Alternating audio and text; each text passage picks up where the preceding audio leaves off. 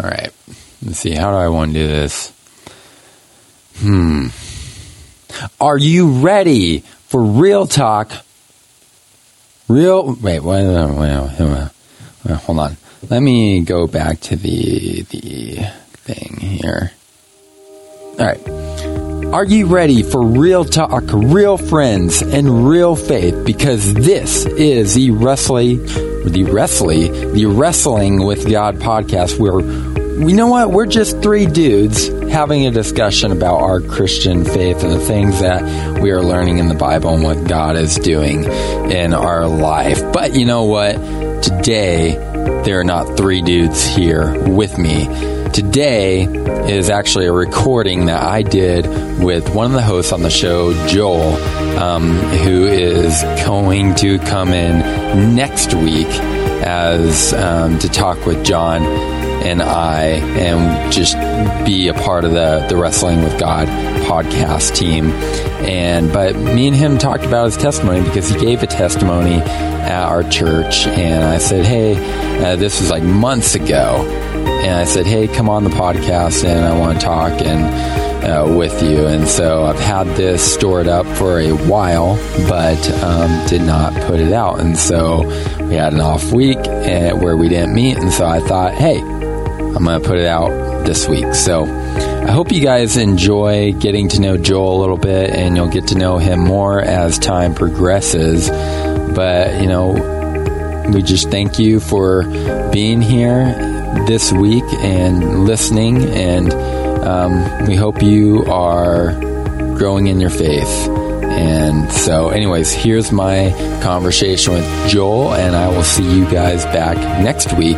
God willing, God bless, and peace be with you.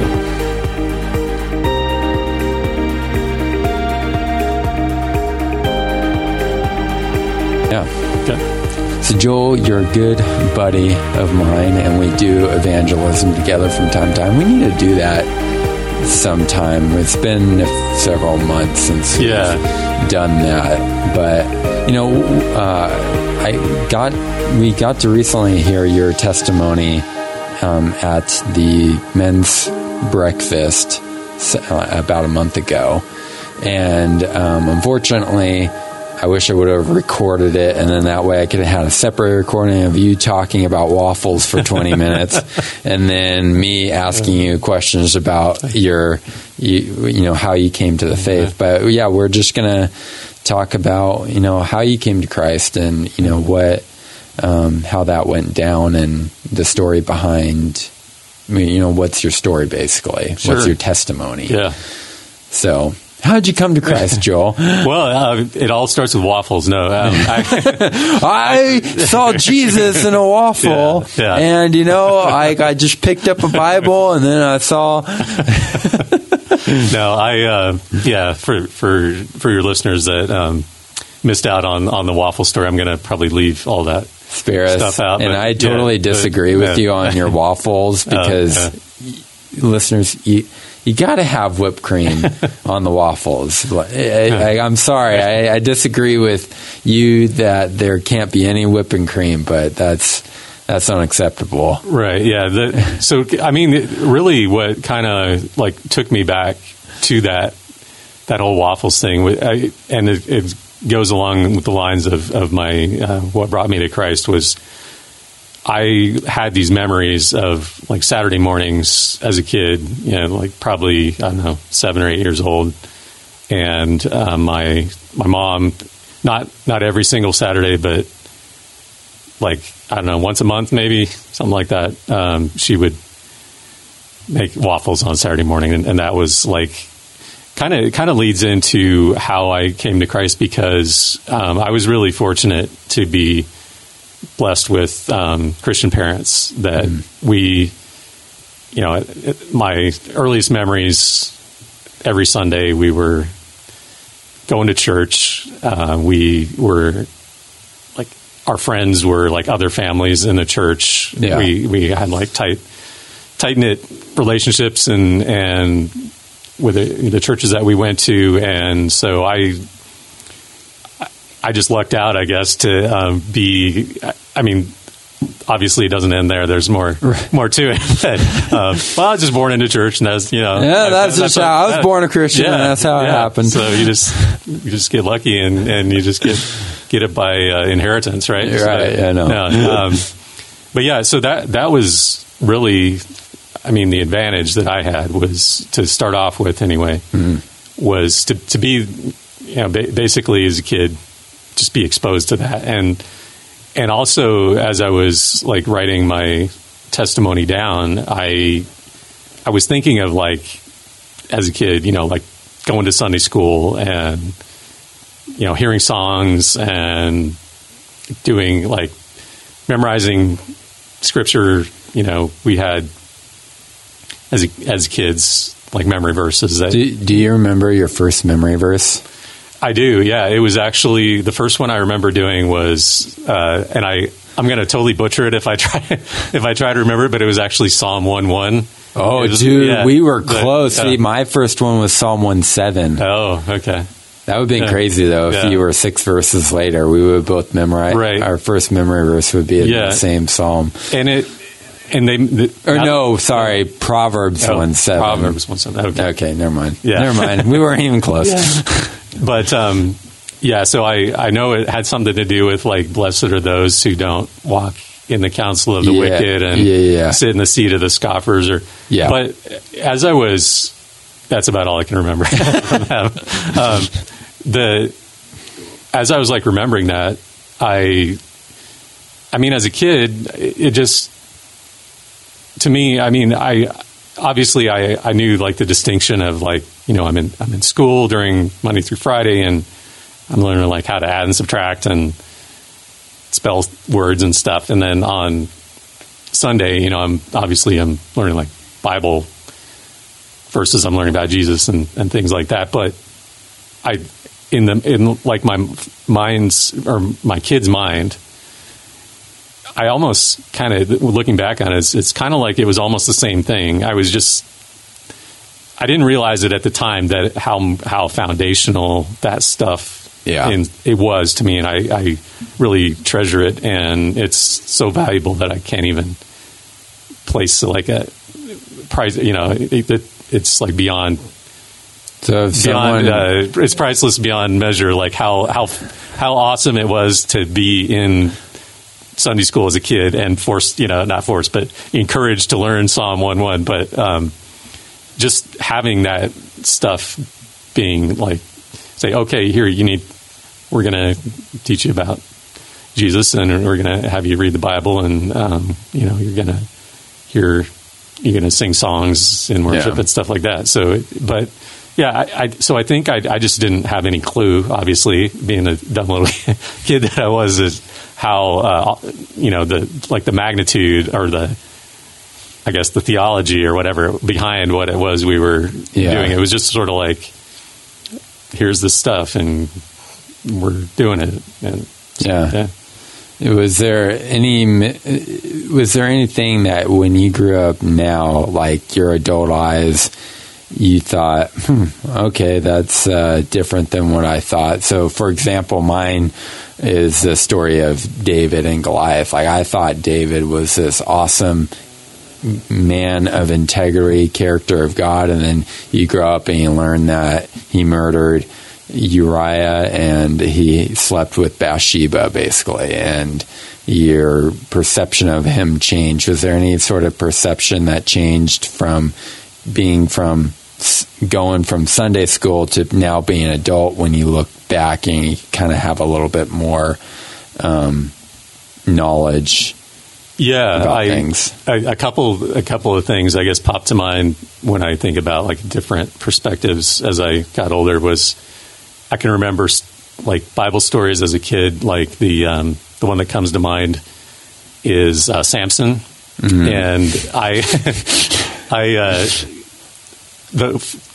don't know how he got there. You just know he was under two pillars and he broke, and he was this great hero, but you don't know that he was sleeping with Delilah. Right.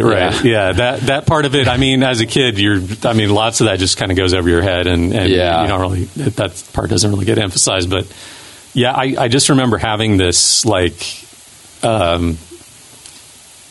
trying to think of like a good sense of like good and I don't know, it's not really good and evil, but I guess justice or something like that, where I remember like the part about where Samson, he finally, reveals, I never cut my hair, and then what I do, I'm going to lose all my strength and stuff, and so I just remember that part when he finally tells that, and then they take him into or give him a haircut, take him into captivity. Like I think they like blind him and stuff like that too, and I just remember as a kid how like that just seemed so unjust to me that happened to Samson, and even though he like did that that redemption thing where he went into there and put the hands on the pillars and brought the house down.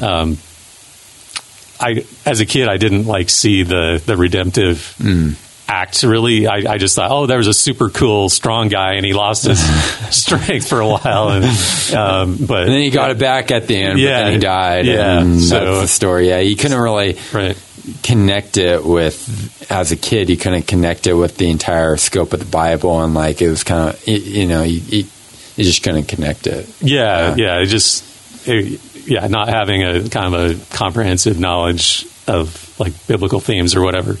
Right. Yeah, I was just kind of let down as a kid. Oh, he died. Oh well, yeah. It's a morbid thought. Yeah.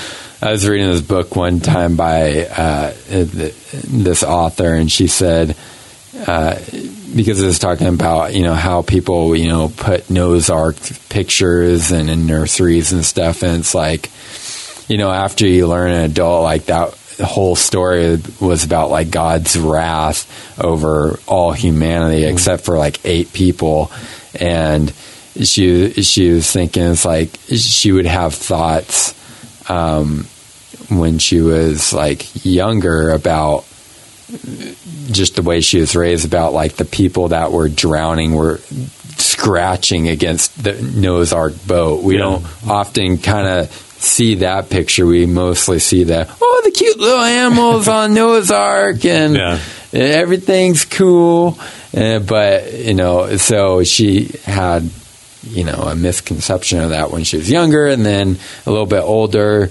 she kind of knew more of what it meant, right? And so it's always interesting looking back at what we thought about a certain story in the Bible, and now as our knowledge broadens and deepens, we kind of see more of why that's in the Bible. So it's kind of interesting with Samson's story. I would have never thought of that one. My go-to is always David. Okay. Yeah.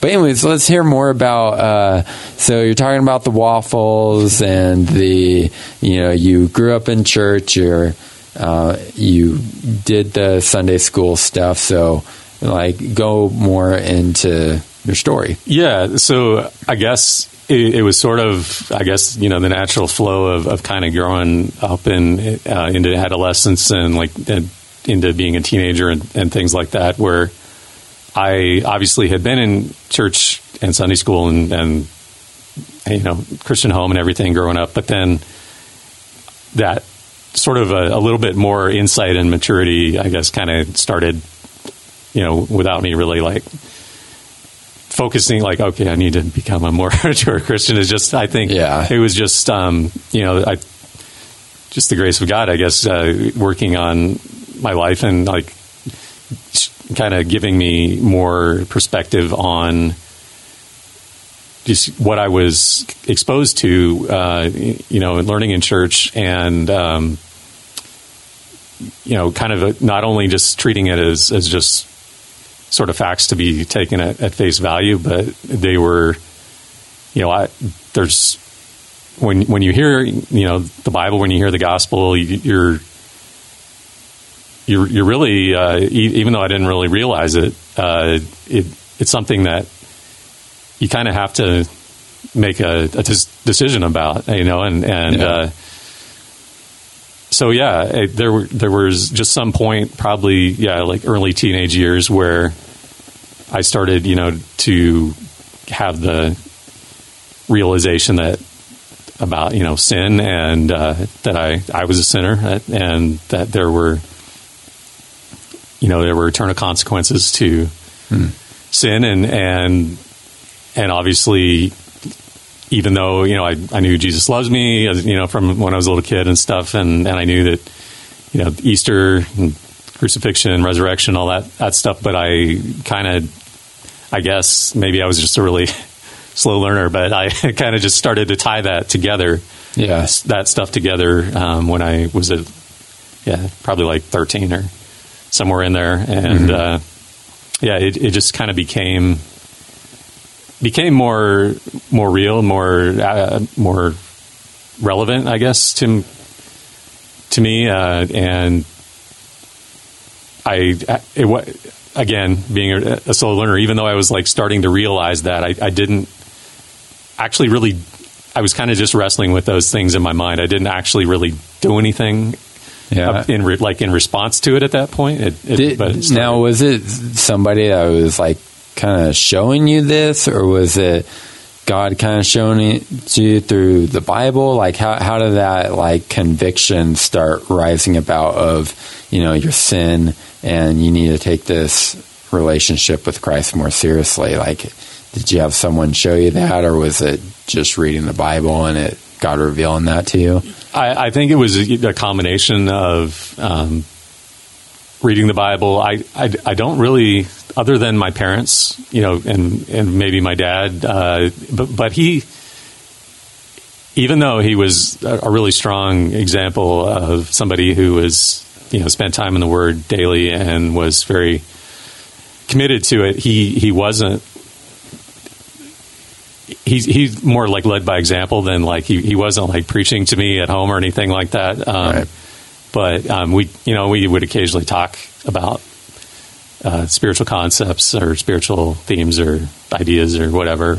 But he wasn't like pressuring me really, or saying, "Hey, son, you really need to think about how sinful you are, or your eternal damnation, or anything like that." I think it was more just being exposed to it and being exposed to the Word and reading it and hearing it.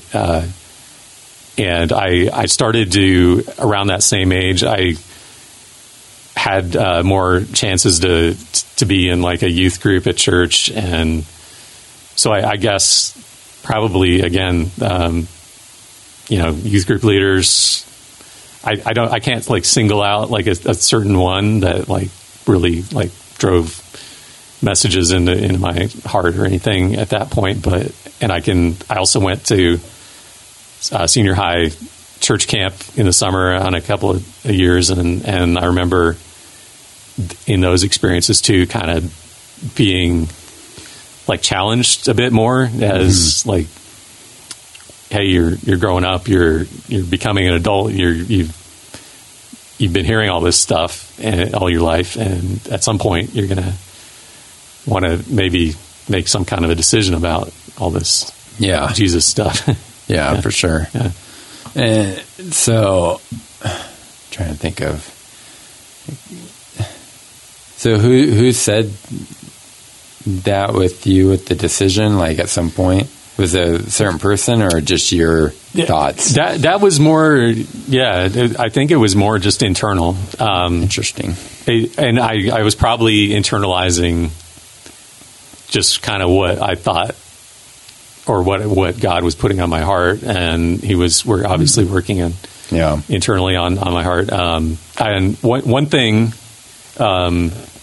like this is a little excerpt from my testimony that I gave, but one thing I remembered, again, getting back to kind of like childhood, was that I had this little picture, like a cardboard framed painting of Jesus where he's like about to knock on a door, and really I used that as an example when I gave my testimony, because as a kid I had like no clue really what was behind that, except or not behind the door, but just the painting itself was I didn't know where that came from, but either I don't know if it was my mom and dad. Somehow I had it in my mind as a kid that, okay, Jesus, that's like metaphor, or I don't know if that's the right term, but he basically wants to come into your life. He's like, you're it's the door of your heart, basically, and he wants to come in and dwell with you in your heart. And so, but the part about like where that came from, like the actual scripture reference in Revelation, I've written down here somewhere. Anyway, it's actually Jesus talking to the church at Laodicea, talking about, if you're, you guys are lukewarm, you're neither hot nor cold, and I'd rather you be hot or cold because you're lukewarm. I just want to spit you out of my mouth.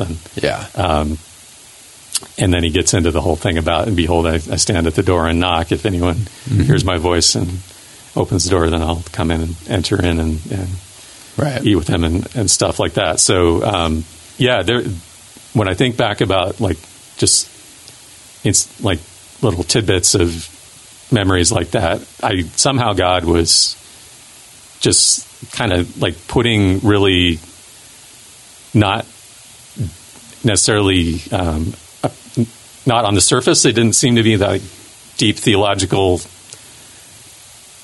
challenges really, but through just like circumstances, through my stuff, my parents decided to put this little painting thing on my top of my dresser or whatever in my bedroom, and it still kind of it amazes me how there were kind of like sort of inconspicuous ways of God like convicting me and putting thoughts and challenging me and things like that. Yeah. What are some of the things, so, we could have new believers listening to this, anywhere from really mature aged believers listening to this. What are some of the challenges that you've faced, or I guess some of the thought processes that you've gone through with reading the Bible? And then, because this is the Wrestling with God podcast, and I think there's a lot of people that would read the Bible and find a lot of challenging things with it. What's like one thing that when you became a Christian that you read and you were really processing it and struggling through a particular passage? Yeah, that's a great question, and it actually kind of we can probably work in a plug in here for the huddle as well that we have going on. But so at the point, like it was my senior year of high school, like actually the very end of my senior year of high school, like right before I graduated, where my dad actually led me to accept Christ, and I did, and so after that. And I just have gratitude beyond words to express it. How much I thank my dad for leading me into Christ, and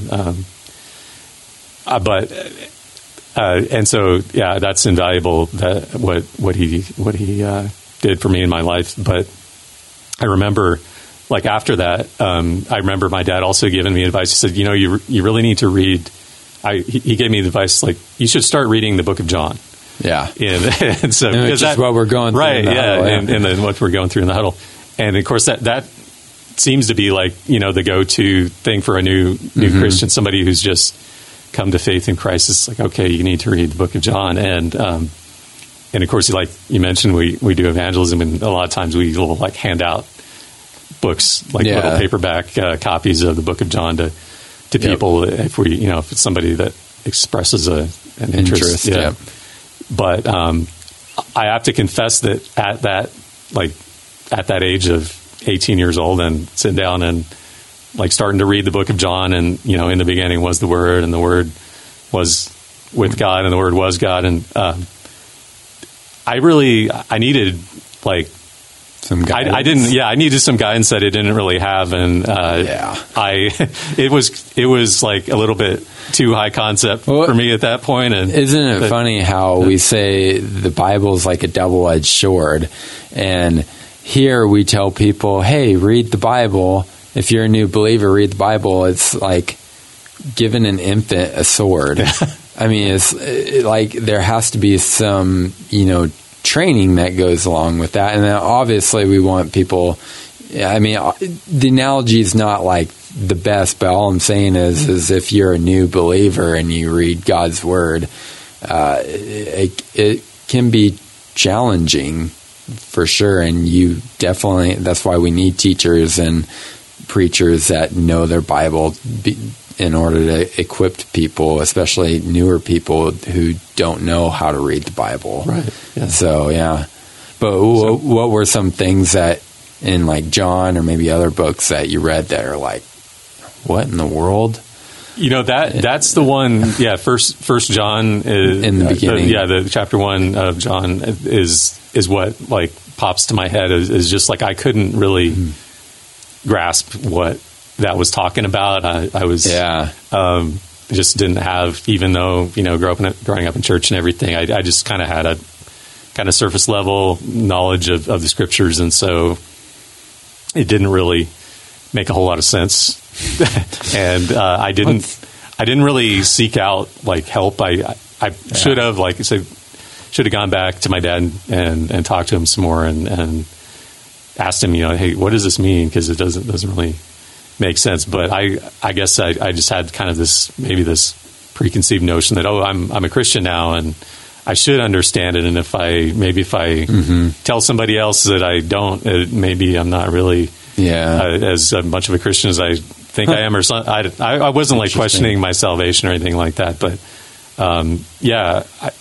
so I think it was definitely kind of a challenge to be faced with. Yeah, how did you overcome that?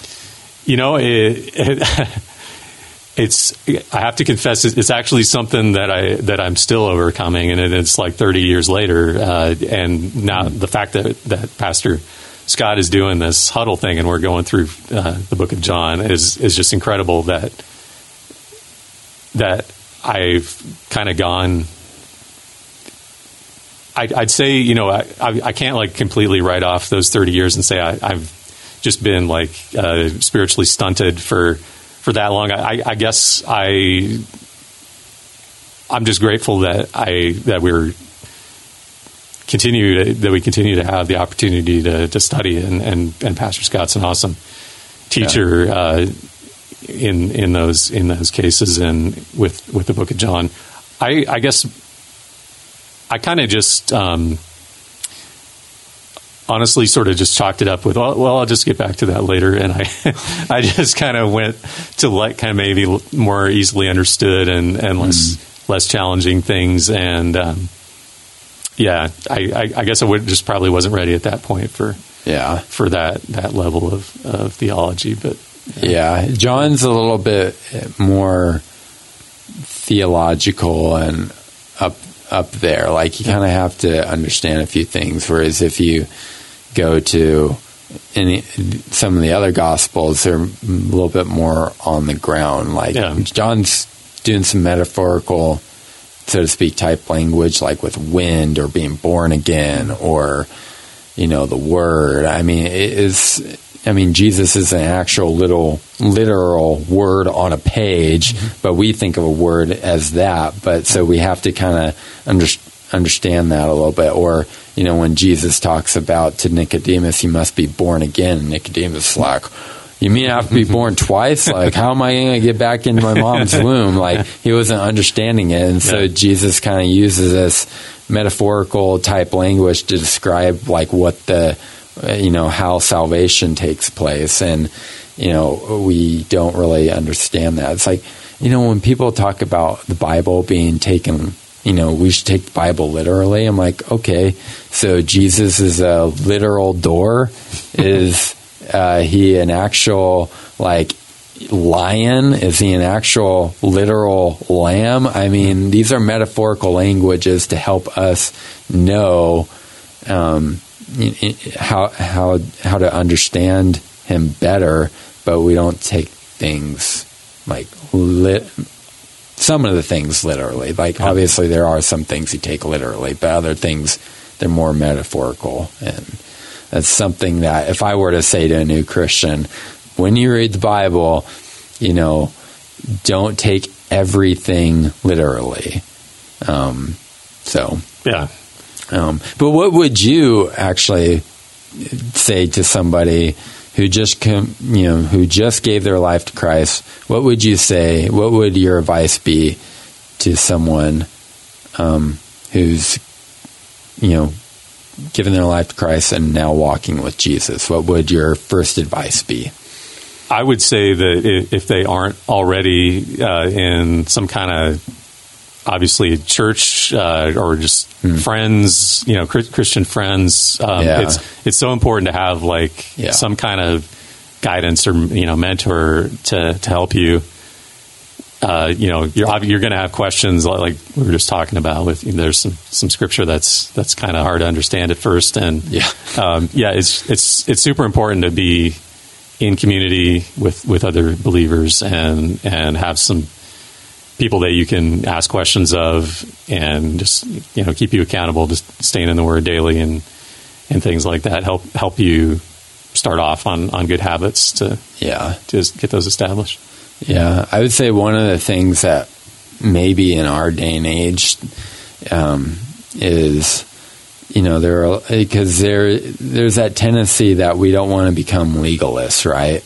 But at the same time, there is a point to where people think of having good habits and become disciplined, like reading your Bible, obeying God. Some people can look at that and like, well, you're just legalistic. Well, no, it's you. As Christians, we want to be obedient. We want to love the Lord our God with all our heart, and it's not legalistic. It's just biblical. That's that's what you do. Right.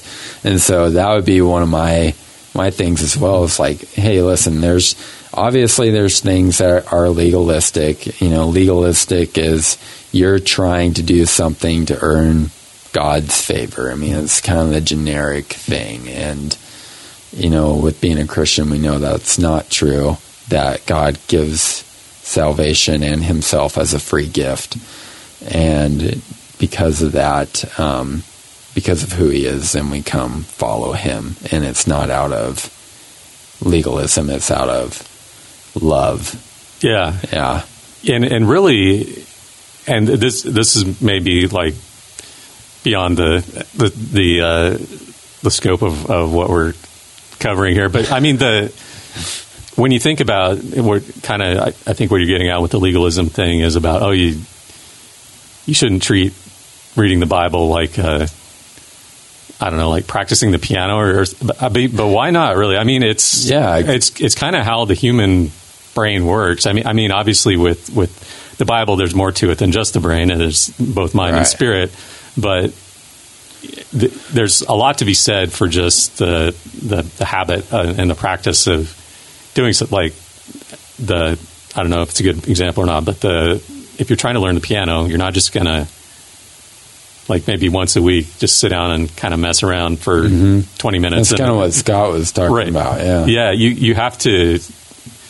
It's going to, if you do that, if you just play for 20 minutes a week and that's it, it's going to take you so much longer to learn how to play the piano than if you spend 20 minutes a day. Or even 5 minutes a day. Right, I mean, even that. I mean, because if you sit down and play the piano once a week for 1 hour, but then you don't do anything else, and then, or there's another person that does it for 15 minutes a day, I would argue that the person that does it 15 minutes a day is going to be quite better at playing the piano. Yeah, that's a good point. And so in the same way as we need to be in the Bible to, we want to be in it to love God and obey him.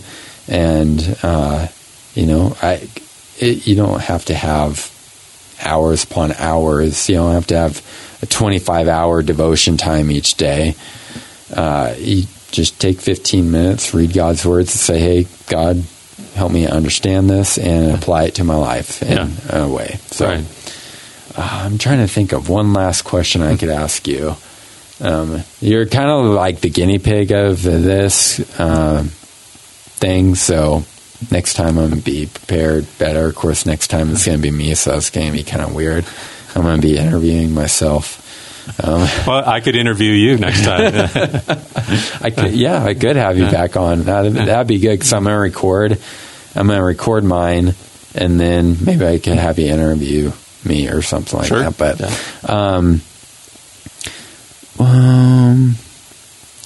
what's one thing that you picked up on a theology? I don't know. That may be a dumb question. No, go ahead. I was just thinking, because all of us have, we grew up with a certain set of beliefs about the Bible, and then when we grow up, there's different beliefs within Christianity, right?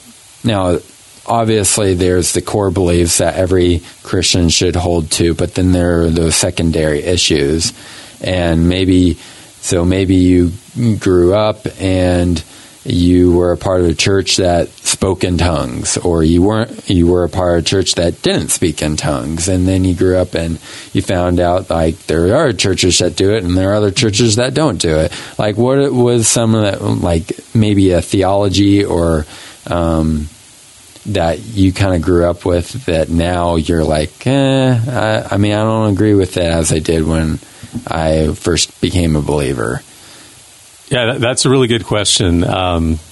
Because there are some people, the reason why I say this is because there are some people that they have to deconstruct their whole faith, because they're told, if you don't believe this, then you're not a Christian, or you can't be a Christian. So, there are Christians out there that say, if you don't hold to this view on the tribulation, you're not a Christian. Or you don't hold to speaking in tongues, you're not a Christian. Or if you don't hold to the predestination Calvinism view, you're not a Christian. And I want to bring this up because I say this because those are secondary issues, and it's okay to say, I believe that there is tongues, or I believe that there aren't tongues, or you know what I'm saying? Mm-hmm. And it's okay with those secondary things to say, no, I don't agree with it. And you can still be a firm believer in the faith and still follow God and be obedient towards Him. Right. Yeah, I think when you were talking about that, probably what popped into my head was the kind of the, I guess, I'm not sure doctrine is the right word, but, or if it even is a doctrine, but the whole thing with the rapture, that like growing up, that the churches that I grew up in, that, or at least the church that I spent the most time growing up in, which was an American Baptist church in Kansas. And that's kind of a little bit less of a conservative Baptist than like Southern Baptist, but it's still, at least growing up, was still pretty conservative Baptist. And so the rapture was like a thing that was really, I don't know that it really came from the pulpit. Like I don't really specifically remember like our pastor like preaching about the rapture or anything like that, but it was just kind of like one of these sort of community held beliefs in that. And I'm not saying I've like completely dismissed it at this point. It's just like as I've been like exposed to, hearing other believers having different opinions on it, right. and also kind of finding, kind of doing some looking into Scripture, and I don't know, to me it seems like the basis for the rapture in Scripture is a little bit, I suppose there's a little bit of stuff there, but it's kind of hard to maybe draw a definite conclusion on it. So yeah, that's just kind of one of those things that it was definitely something. I can remember in like youth group and stuff. They had these movies. They didn't have Left Behind yet. That came out late, like in the 90s, and I grew up in the 80s. But there was like, I think it was A Thief in the Night. It was actually like a movie from the 70s, and and that was, I can remember that made a big impact on me. And I'm not completely dismissing like saying, oh, there's never going to be a rapture, but I guess it seems like maybe that's something that's not as like clearly defined for me as it used to be growing up in the church. Right. Yeah. Yep. Yeah. Interesting. Yeah. I think that's a good start to the testimony thing with you're the first guinea pig. So,